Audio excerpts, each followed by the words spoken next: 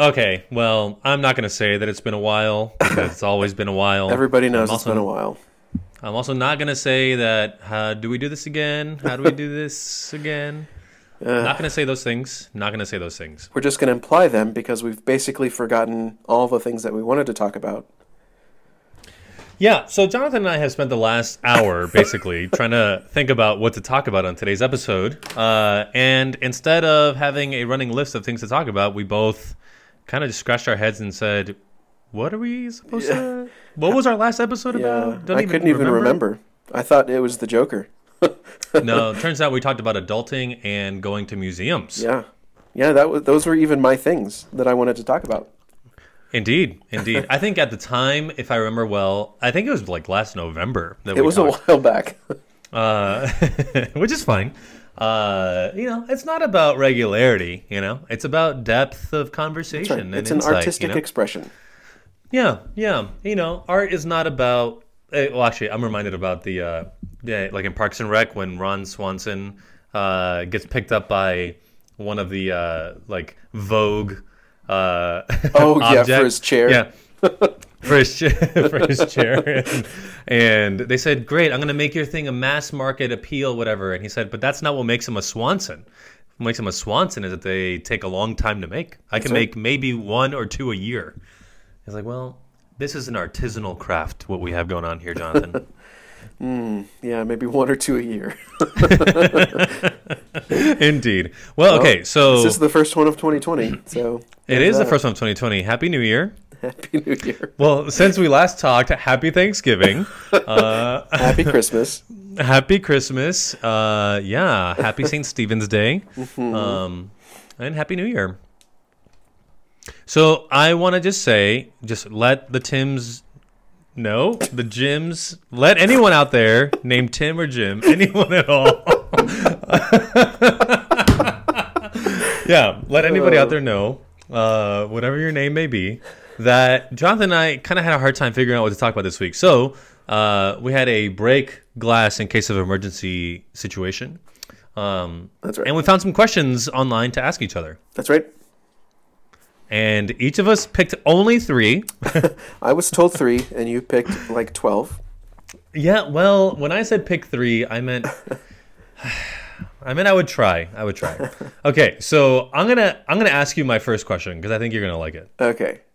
What do we do if we pick the same ones? You did not pick this one because I went to a different website and picked different questions. Okay. So, Jonathan, here's a question for you. Tell me. Can't even ask it with a straight face. Jonathan, what is the biggest waste of human potential? Ooh. The biggest waste of human potential. Ooh. I love this question. I'm going to go with the insane lengths that we've gone to produce dogs that look a certain way. Huh? What are you talking about? Oh, like breeding dogs? Yeah, all the time and energy that we've spent into making dogs that look like cotton balls. Okay, yeah. I think that's pretty dumb.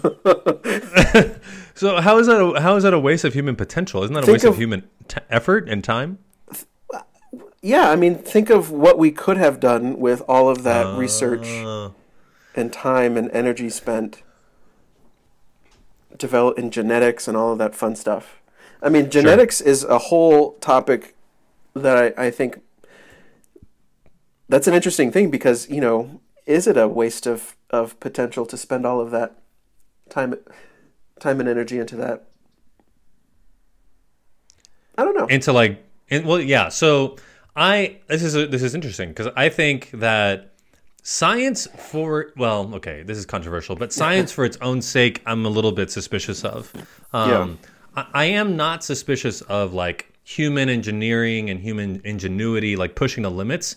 But if it's not curved by a certain need for like human flourishing apart from just mere progress, I worry that we're like, to say playing God sounds a little bit trite, but like we're, I think, going a little too far. So like for me, some might say that like wasting human potential is like not doing enough of something, but like you're saying, I agree with you. We waste human potential by maybe doing too much of one thing that we should otherwise not be doing. So for me, it would have been like under that category, it would have been like space travel. I think space travel may be just kind of a waste of our time. Uh-huh. What do you think about that? About that particular thing? Yeah, I mean, like, is that a waste of our potential to be spending so much time worrying about traveling to other planets? Well, let me ask you my first question. Do you think space tourism will be big in the near future? I certainly hope not, and I don't imagine that it will ever be the case. Yeah. Yeah, near future is vague, of course, but I just don't. Yeah, I don't see it happening. I know that we love to fantasize about it, but Yeah. man, we have not even put like a living being on another planet. Yeah. Like I think that the technology. So this is one of the reasons why I love the show The Expanse so much, and the series. I've been reading the books recently, and it's very good. And this is one of the first science fiction novels or shows that what I imagine to be a realistic experience of what it would be like to be in space. Like the ways that they struggle with gravity, especially while they're in their ships. Like, it is not a fun thing to go to pull a couple of G's with zero gravity. right, right. And the lengths that they go to is kind of incredible. And one of the things Sure. that they talk about in the book is, and I'd never even thought of this, but like half of the trip to a destination is spent accelerating, and then the second half you flip the ship around and are decelerating for the second half. What? Yeah. Interesting. Well, because Yeah. there's no atmosphere. How are you going to just stop? Well, you can't. Oh, interesting. I don't think I've ever thought about that either. So it's really neat. But anyway, I just don't know that the technology for space travel, period, much less space tourism, is there. And I don't know how, like, there's got to be some serious, like, paradigm shifts that happen before some of that stuff is even plausible as a reality. Oh, absolutely. I think. So, But I So think for it'd be me- really cool. so I'm all I think for it'd it. be cool too. Now, okay, so I don't think that there's anything like qualitatively different between space travel and just air travel specifically. So, like, sure, if we had the technology, if it were possible, would there be anything wrong with it? No, not at all. Would there be anything suspicious about it? No, not at all. It's not any more suspicious than me traveling to Spain to go study. Yeah. I generally balk though at, so I'm pretty conservative when it comes to like science pushing the limits of human possibility. Just because I get nervous. Like, I've seen Jurassic Park, like I get nervous when when we do things that just because that's we not can't. a real thing, right? That was a movie. It was a book and then made into a movie. Well, I mean, yeah, but we do that kind of stuff all the time, Yeah. right? Oh, Just yeah, because that's we true. can. So there was a guy in the news last year from China, I think it was, that got in trouble because he, I think, like genetically modified an embryo to be a certain way or something like that, and then implanted it in a host. And he got in trouble because it's like, well, this is the first time anyone has ever tried this, and you're tampering with the human genome. Yeah. For me, there's a broader question with all this. You started off with like humans genetically modifying Yeah. Oh, yeah. animals, and then we pushed it to the question of like humans modifying or affecting change in our relationship to the natural universe. Yeah. All of that is not necessarily wrong. I just think it raises a deeper question about like our power to change nature. Mm-hmm. I think it should be limited by wisdom and not by. Well, sure, but that's never been the reality of the human condition. What I think is a really interesting way of thinking of this question of space is not so much like pushing the limit too far, which I'm against. I agree with you in that sense. What is too far? Well, what I'm about to say, which I think the bigger thing that I'm concerned about with things like space travel, is that we're not paying attention to what's in our own backyard. Sure. Like this Sure. comes up all the time within the Society of Jesus, or really within most religious a religious context. People are always going to Mexico, Central America, Africa to do mission trips because you need to go a long way, spend a lot of money to have an encounter with the poor. And it's Right. like, I will guarantee you that in the downtown of whatever city you're living in, there are poor people that need your help. Absolutely. And what are you Absolutely. doing to help them before you go and look, 1,000 miles away? Yeah. Oh, for sure, for sure. Now, it's not an either or, right? Because I do think that there's great value in like going places, to experience different cultures and to Yeah. experience different things. And if, our technology has allowed us the opportunity and the possibility of doing things like that, great, good. Now, like I said, like I think prudential judgment, wisdom needs to reign here in terms of what is the limit of human ingenuity. And I think that there's great prudential reasoning in what you said about like, okay, what are you after with those service immersion trips? Like, is it about actually helping the poor, or is it about you doing like service tourism? Yeah. And if it's about the service tourism, then name it that, Right. And that's fine. Do that.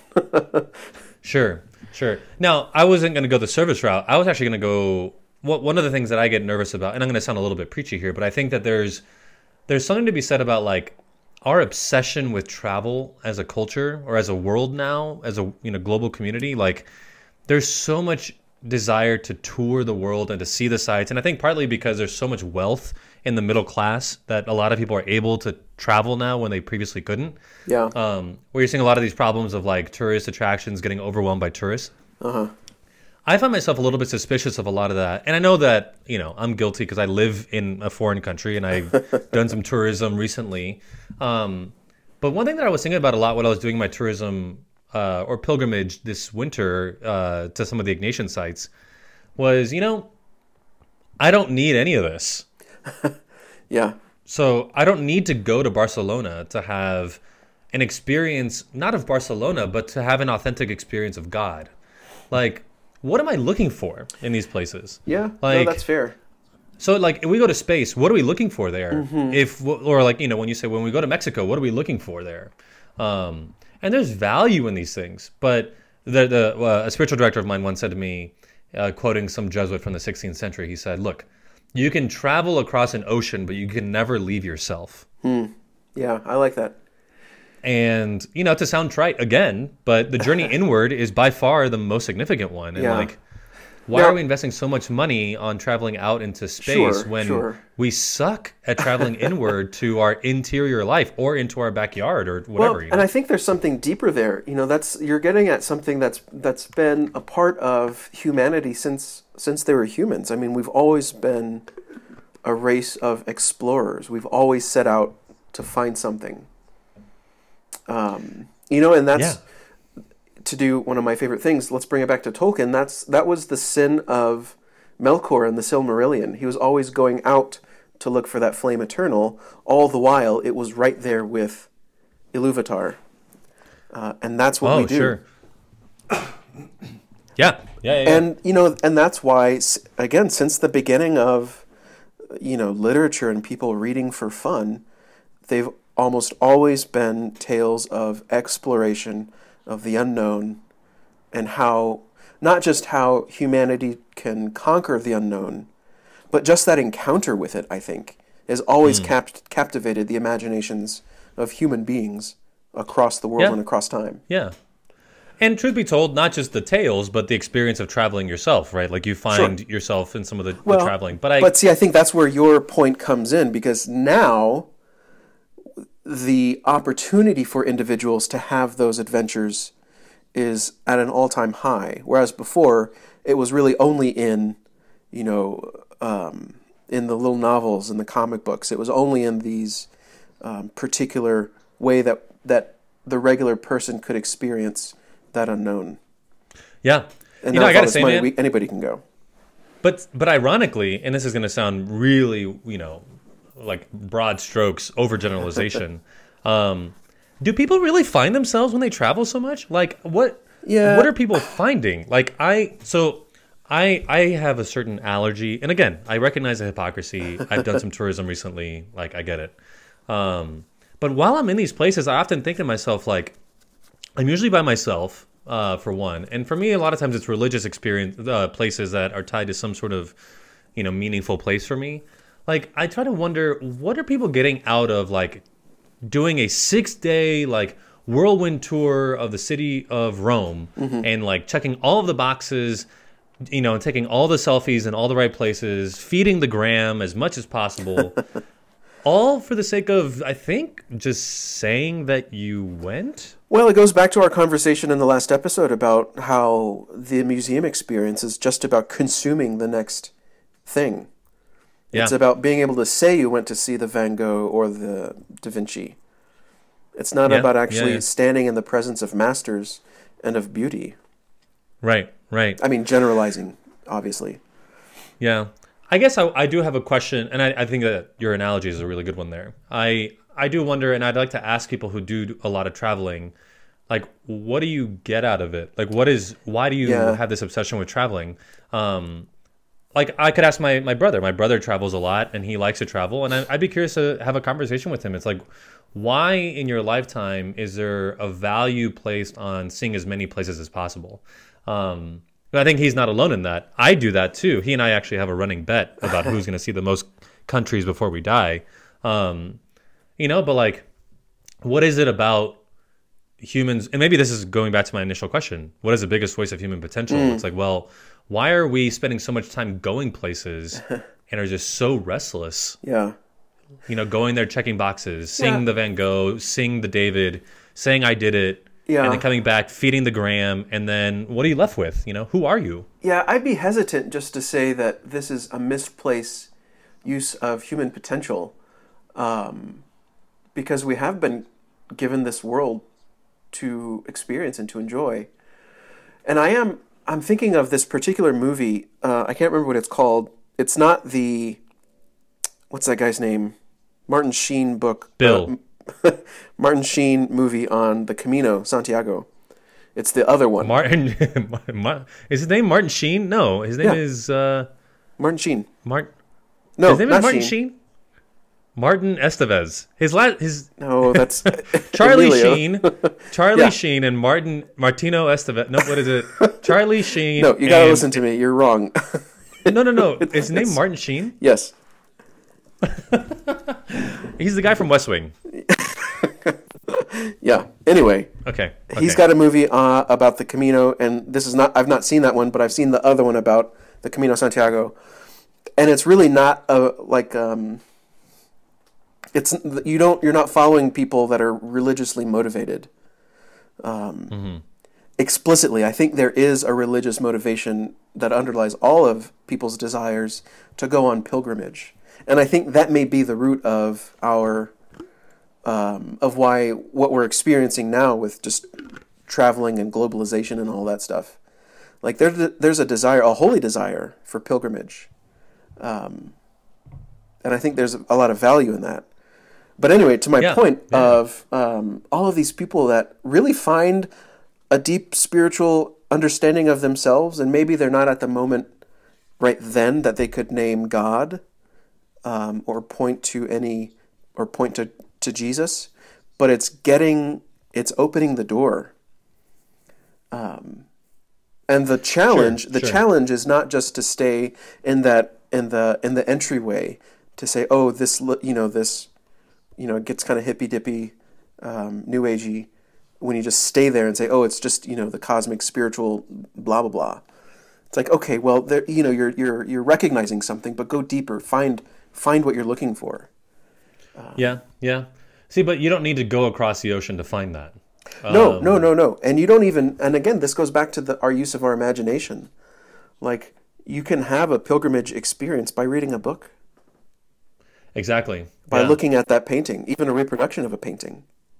Right. Or finding an actual pilgrimage where you live. Go for a walking holiday. Sure. Again, so I think maybe it just all kind of summarizes for me in like, what's the end in mind? And if the end in mind is just merely going to the place for the sake of having gone, is it consumption? Then to me that's a waste of human potential. We're made for so much more than that. And it's an experience of transcendence. And I think we try to imitate that by going outside of our comfort zone and visiting a foreign place. But really, how uncomfortable are you when you go to another, like someone leaving, New York City to go on holiday in Rome? Is like, are you really going out of your comfort zone here? Like, is it really an experience of transcendence? And maybe there could be. God can certainly intervene. But I go back to what you just said. Like, there's something about consuming experiences rather than experiencing, God, or experiencing, the transcendent beauty, whatever it might be. Yeah. Anyway, I think there's something to be said there.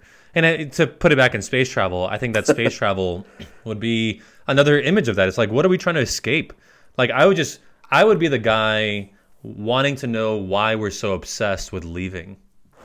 Why, like I get it. There's the the design, the exploration impetus within us. Yeah. But man, like, there's a desire for the unknown. Sure, but there's a lot of things unknown here. We don't know how to cure cancer. Like, we don't know, we don't know what's at the bottom of the ocean. Like, we don't know. I don't know. I think there's something we don't even know what a virus really is. Yeah, I just think there's something really sexy about outer space. Yeah, and I think, and I think you're right, and that's part of, I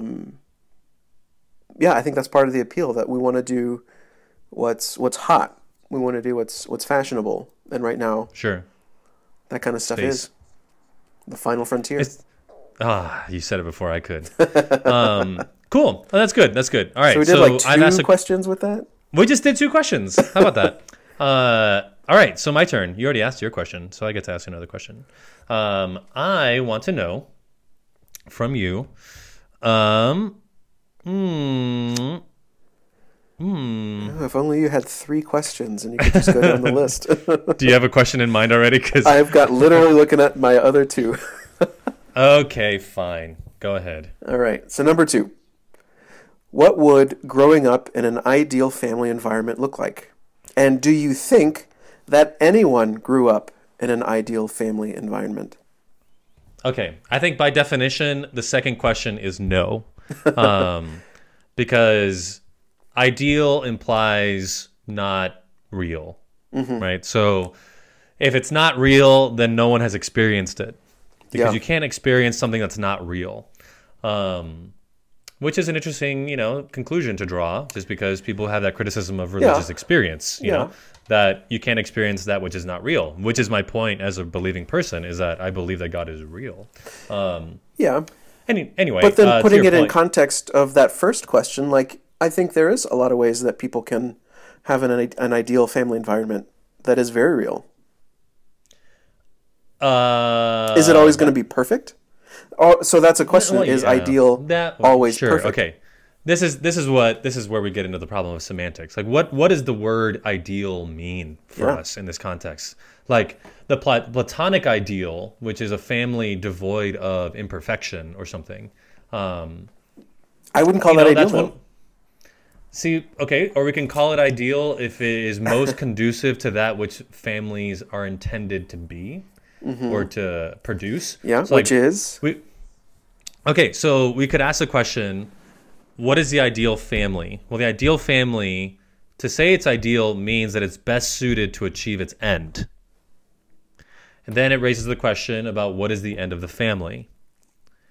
And if we can answer that question, then we can start to answer the question whether or not there are families that exist that can achieve that end.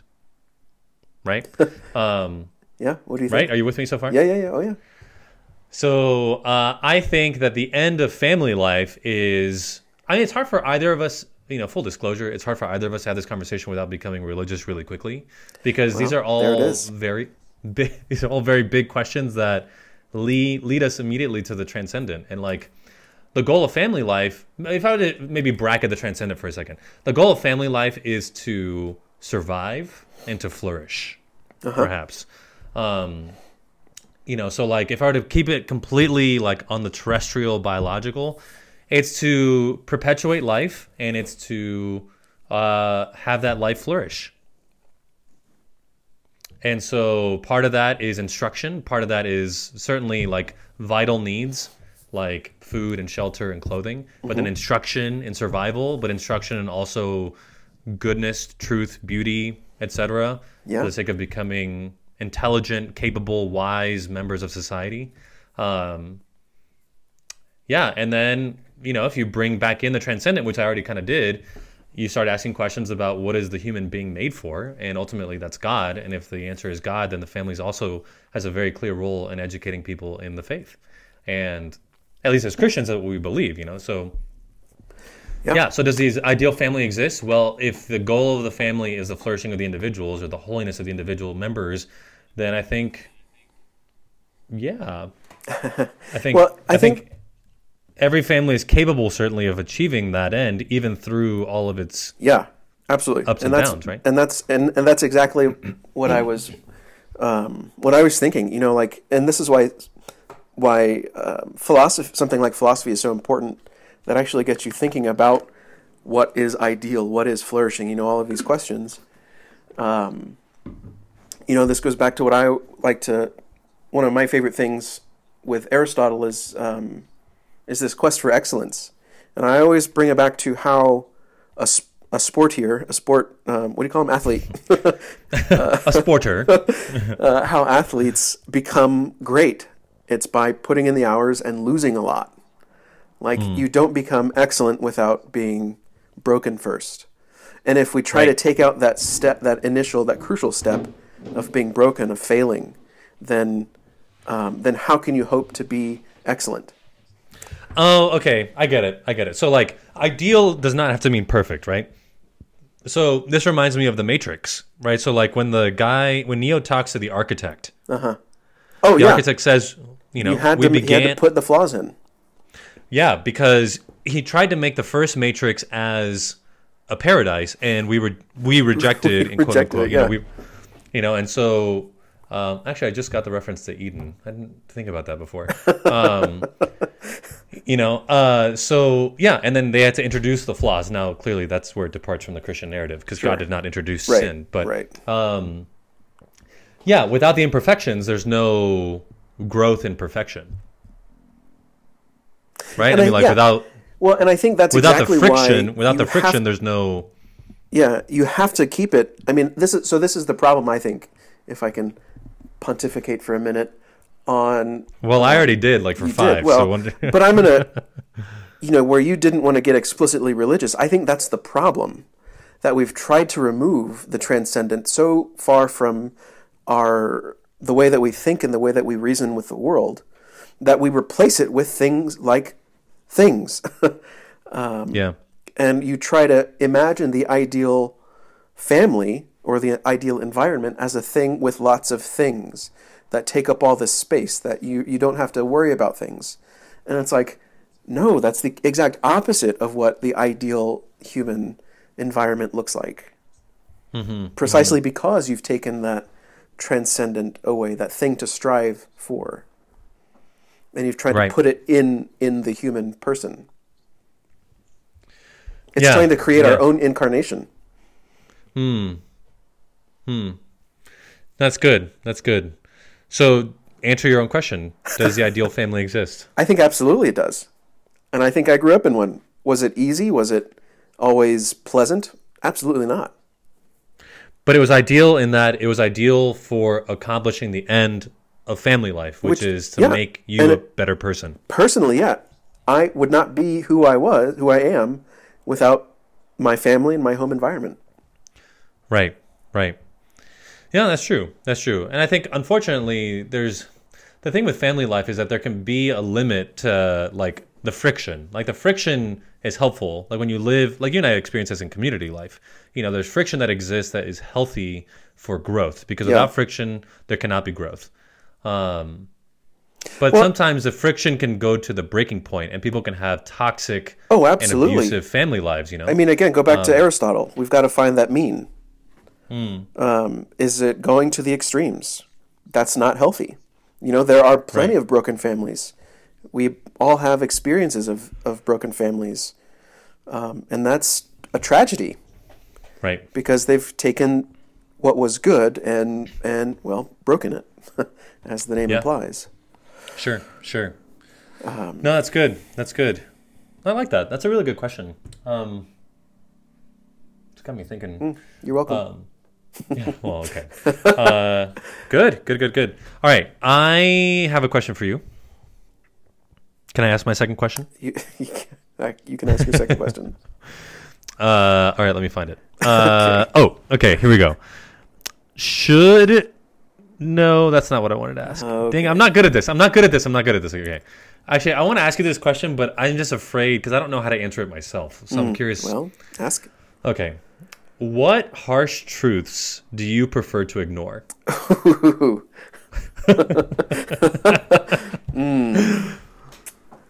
Yeah.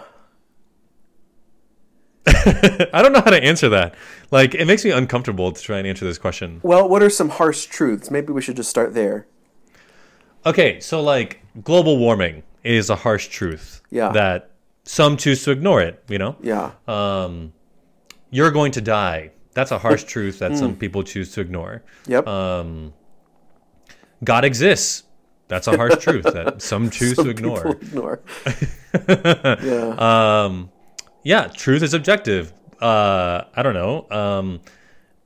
Or that there is truth in the world. Yeah. Some people are better than others. I don't know. Is that true? Yeah, it is. Inequality You're exists. Inequality exists. You're not going to get. You're not. How about? Oh, here we are. So Freedom isn't free. Well, I was going to say you and I were born into a country where the education system had us believe that you could be anything that you wanted to be. Yeah. Well, there's a harsh truth. No, you can't. Yeah. You can't be anything you want to be.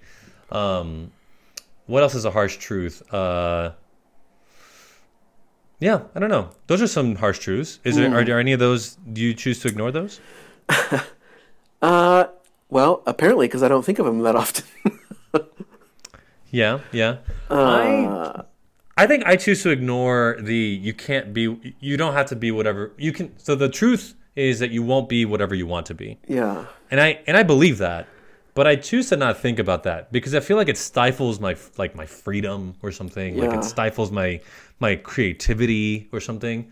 I'd rather live with the delusion that I can be anything that I want to be. Yeah. Because I feel like it keeps me motivated. Well, I mean, but like, we're doing exactly what we do want to do, which is to be Jesuits and to become priests. Right. Well, but what changed is my desire. So like, Well, I think when okay, you so tell there it is. Yeah. So what did you want to be when When- you grew up? See, yeah, that's a good question. So like when I was a kid, what I wanted to be when I grew up, I don't remember. I probably wanted to be a doctor on one day and then a firefighter Yeah. the next day. And then, at some point I wanted to be a teacher, but then I wanted to be, I think very young though, by the time I was 13, I knew I wanted to be a priest. Yeah. And that certainly hasn't changed, but my conception of priesthood has changed. Uh-huh. I no longer want to be like, I remember when I was a kid, like I had these weird delusions of like being a very influential priest or, maybe being a bishop or like, what would that be like? And Yeah. having these weird aspirations of like having influence in the church. And after a while, it's like, no, my desire changed. I don't want any of that. Yeah. Like, If I think back to one of the more consistent ones when I was a kid would be a paleontologist, because dinosaurs are cool. yeah, they are. And then recognizing that, like, I'm really bad at math. And You came to a harsh realization there, huh? yeah, so that may be a harsh truth that my dream, and this is true still. I mean, like, that is a great regret of mine that I don't know what the reason was. We've had this conversation before, and people that say, I just can't do art upset me, as I'm sure that the people that say I can't do math upset you. Because you say can. that It just takes everybody a lot can of practice. do. Yeah, that's true. That's true. And so I don't know what the consequent or the things that ended in me being really bad at math were. Sure. But yeah, me being a scientist was not in the cards. So it was a harsh truth for you to accept that. Yeah, that you and can't still, be a like, I wish paleontologist. that I was good at math, because all the people that figure the things out in movies Like, oh, it's a math thing. They're never the painters, right? The painters are Yeah, always exactly. the ones that are causing problems. They never solve them. Exactly. All right. Well, maybe this question doesn't have a lot of traction then. So, But like, I think to the point though is, I preached about this not too long ago. Like, what's the difference between being childlike, which is what Jesus wants us all to be, and being childish? And so perhaps when we've got these distorted understandings of reality, it's not us, dreaming big. It's us forgetting reality. The child, and that's being childish. yeah. And so the harsh truth is growing up, and so like, Well, the harsh truths truth that is growing up, but still maintaining that childlike. But choosing to ignore the harsh truth is being childish. Yes, yeah. Ooh, yeah, I like being that. being childlike is recognizing that there are harsh truths, but that you have a loving Father in heaven. That, Yeah, and that you still have so much potential as a human being. yeah, no, I like this. This is good. All right, man. So I think we have time for one more question because I got to go to my late dinner. Okay. I live in Spain. We eat dinner at like 10 p.m. Okay. Okay, well, it's your turn. It's your turn. All right. Well, here's my third question since I picked three, like I was asked to. Oh, yeah, I forgot about that. Is beauty only in the eye of the beholder, or can we say some things are universally beautiful? God, I hate this question. It's such a hard question to answer. Yeah. Like, I know what the answer is supposed to be. Like, the answer is supposed to be, no, beauty's not in the eye of the beholder. Beauty is objective. But I just don't understand that. Like, Are you I know the forgetting your favorite movie that we share in common? Liar, Liar. Batman vs. Superman? Oh, No, liar, no. liar. What does he say to no, his tell me. kid? Oh, that's just something ugly people say.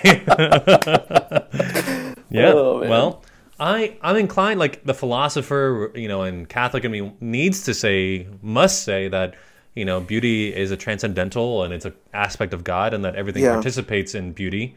But it's just really hard as a human being to say that and mean it. Because, like, how does this play out? Like, I think where I have hesitations with this question is that it tends to breed snobs. Yeah. We're quick to know? say, well, this thing clearly is.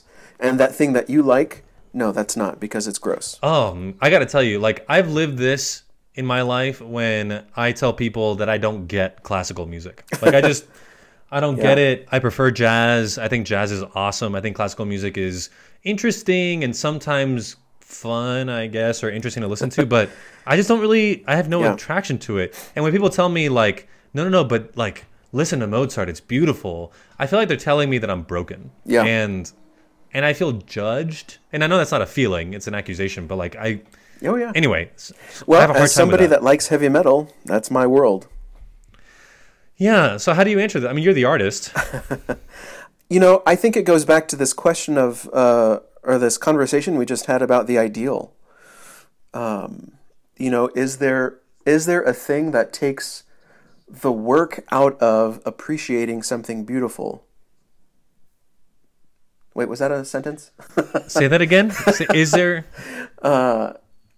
Is there a sense? How do I want to phrase this? I'm hesitant.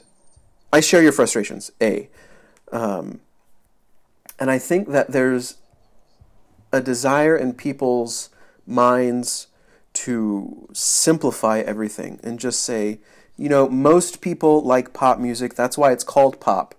So we can just agree that that's the beautiful thing. Right. And if you don't like it, then you're the variable in this equation. Right. But I do struggle with that because I don't like pop music. Right. Can I recognize and to be the fair, beauty of the music and how? Well, to be fair, some people would say that pop music is not beautiful. Like it's made to be consumed, you know, and or even that article that you sent me about who is that guy? Scorsese with the Marvel movies. Sure. Just because it makes a lot of money doesn't mean it's a movie. Or that, here we go, even that conversation, I just had kind of a cheeky one when I was visiting the novices about the distinction between movies and film. which I Sure, hate sure. because what does that even mean? And I was like, okay, well, the majority of movies are not even made on film anymore. And so do we just call the ones that are made on film films? It's like, I don't really Right. understand what you're trying to say with that. Right. What you're trying to say is, this is a movie that I like, so I'm going to call it a film. No, because Scorsese, what he was saying is that these are movies that are made to be consumed, not movies that are. It's a difference between art and not art, right? Like there's, and this is just this question. This just gets us back into the same rut of like how. The question about beauty is a question about art, because art, by definition, seems to be implied whenever we talk about beauty, because art is in the business of making beautiful things, I think, and so Sometimes it makes things to shock you into not thinking about yourself. yeah, but beauty should be shocking, shouldn't it? I mean, like, there's something about, we have to get our words and our definitions in order here. Like, what does it mean to be beautiful, and Right. what does it mean to create art? Yeah, it is a question that's perennial for us. For Thomas, to be beautiful is to be something that has harmony, that has consonance, that has luminosity, that has, these different, it has integrity. So all these different things, which are all aspects of the truth and are all aspects of goodness itself. And Yeah. wonderful, great. And it should shock. It should, make you stand in awe of something beyond yourself, and it pulls you out. And so in that sense, it's like, well, I guess one way to answer the question, if beauty is in the eye of the beholder or not, is to say, yes, it is, because only the people who have eyes to see it can see it. Everyone else is blind to it. So in that sense, yes, it's only in the eyes of the beholder, because if the beholder is tuned to the beautiful. But again, it goes back to that snobbiness of like, how do you not then say that some people are just uncultured? Because so anyway, I don't know. I think the second, for me at least, the second part of this question kind of helps to focus this question. Can we say that some things are universally beautiful? Well, no, because God is beauty, but we can say that some things share in that universal goodness or beauty. And so I would say that insofar as it points in that direction, C.S. Lewis, I think it was in The Great Divorce, said, things are good insofar as they point towards God, and bad insofar as they turn away. Sure, Now, same thing with the beautiful. Yeah, and that's going to look differently for certain people. But like, if you're finding, so I guess the question is, as is for all of these questions, well, what's the end? Like, is this just a thing that you do because it makes you feel good? Or is this, like with me and heavy metal, like, is this a thing that that I sit in awe at times and wonder and awe of the incredible talentedness that we have been given? Yeah. Like, that's pointing to something transcendent, I think. Yeah. I think you're onto something, and I So in a agree sense, with it. beauty is only in the eye of the beholder, but only insofar as it points towards God, who is beauty. Yeah. I mean, it's simple to give you, like, I could simply just give you the traditional formulation, right? Like, a thing is beautiful insofar as it participates in the form of beauty, which is an attribute of the transcendent, who is God himself, right? Like, so same thing with truth, that something is true insofar as it participates in the transcendent aspect, the transcendent truth, capital T. And in something is insofar as it's participating in goodness itself is good. I just don't know how to flesh that out, in a lived experience. Because people want to look at a blank canvas and say that's beautiful, and I just want to say, no, that's just not beautiful at all. Like, I don't know. Well, I'm trying to find this quote by, why does it always, I always have a hard time finding this. It's a Flannery O'Connor quote. About the land of the deaf? No. In the land of the deaf, people have to speak loudly, and in the land of the blind, people make broad gestures. No, she's talking specifically about Okay, let me pull up the book. I bought the book just for this one quote. Let me call that up. For this moment, right now. For this very moment, yeah. No, she's talking about the Christian work and what that actually means. Yeah. I will say, while you're looking for that, as a general principle, I do not have the final word on this, and I still really struggle with this question, just because I know I have felt hurt, or that's still not a feeling. I have felt sad when people, criticize jazz, for example, and say that it's lowbrow or it's not really beautiful, it's just noise. And then always tend to point to, Michelangelo or to Mozart and say, no, that's beauty. Right. Yeah. I mean, I do want to draw a distinction between art and propaganda. And I think that your insistence on the end of the thing matters. Like, what is its intended purpose? If the intended purpose is to convince me of a proposition, then it's not art and it's not beautiful. It's merely propaganda. So if you put up something just to prove a point, if you say, then it's just power. Like, I taped this banana to the wall because I can. That's not art. Right. That's just the will to power. Right. So continue. Keep going. No, just finish this one point. So then, for me, the intention behind Michelangelo's David is just he just can't help himself but want to show the beauty of this form. Yeah. He's annoyed with himself until it's right. Yeah. And it's not really to serve any purpose. He's not making money off of it per se. Like, it's not an end in itself. It is an end in itself, I guess, in a sense, because it's beautiful. A true proposition is a good in itself. I don't know.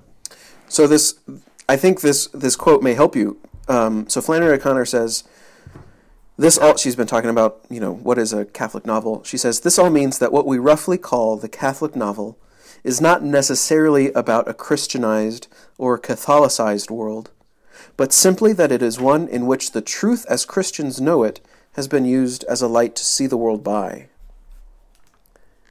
So all of those things in the novel, in the world, are they seen through the lens of Christ? And can Christ be seen? Can that light be seen in the world? Yeah, how does that help me? In these, that's the end. That's what Michelangelo sees in that block of marble. Yeah, when I see, for example, what did I see recently? Like, when I saw Bernini's Teresa of Avila in Ecstasy, I didn't see Bernini at all. I didn't even remember his name. He completely faded away. Yeah. All I saw was the look on her face, and I saw the angel with the arrow, and all I could think about was God in the moment. Yeah. And that's different than like the Banksy pieces that are, all the rage. Is all I think of when I see those is Banksy. Right. Because he's this person who just is trying to evoke something in people by being provocative. Yeah. And all I think about is him, Anyway, I think there's something there of like, about, is it pointing to something beyond itself, or is it pointing to the person who made it? And if it's pointing to the person who made it and their beliefs, and it's propaganda, and it's not art, and it's not beautiful. Yeah.